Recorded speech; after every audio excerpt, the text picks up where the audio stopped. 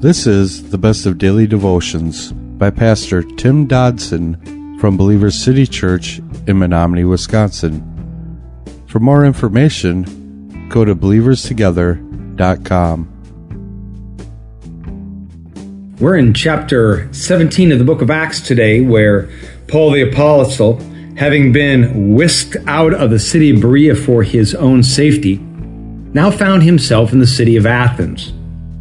There in Athens, he ran into a group of people who took him off to a place called the Areopagus, or Mars Hill as we know it today. As we commented last time we were together, Mars Hill was kind of the coffee house of the day. People would get together and talk and debate and argue and share all kinds of ideals about philosophy and religion and every other aspect of life on planet Earth. There, Paul the Apostle shared the gospel, and some people went along with him and not only heard his message, but received his message. Many others, however, wanted nothing to do with Jesus Christ. In verse 33, we read, "Thus Paul went out from amongst them." I think that's important for us to understand that there is a time to go in to minister and going in to share the gospel to the world that is around us. And there are times to get out. As we mentioned in the past, there are certain situations where we are just debating and arguing. They are situations of casting pearls before swine. Situations where people who do not want to hear, they do not want to listen, they do not want to receive, they don't even want to consider, they just want to debate. Paul knew, it seemed, when to get out. Now later on in his letters, Paul would hearken back to this experience and say that after this day, he vowed to know only Christ and Him crucified. In other words, it could be that Paul went further than perhaps was so designed, and he began to debate and kind of get into all the philosophies of Christianity, but only seeing that it really had no effect upon changing a person's life, came back to that simple yet profound and mystically powerful gospel. Jesus Christ, Him crucified, resurrected for our sins.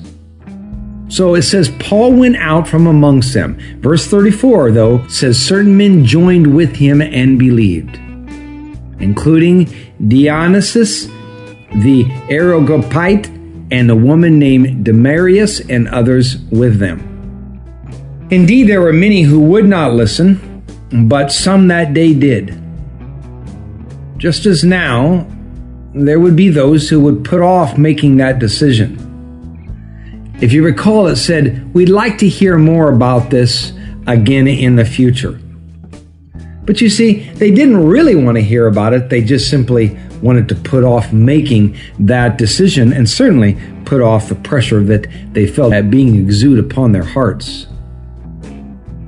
They were living for pleasure. They were living for the dependence upon number one.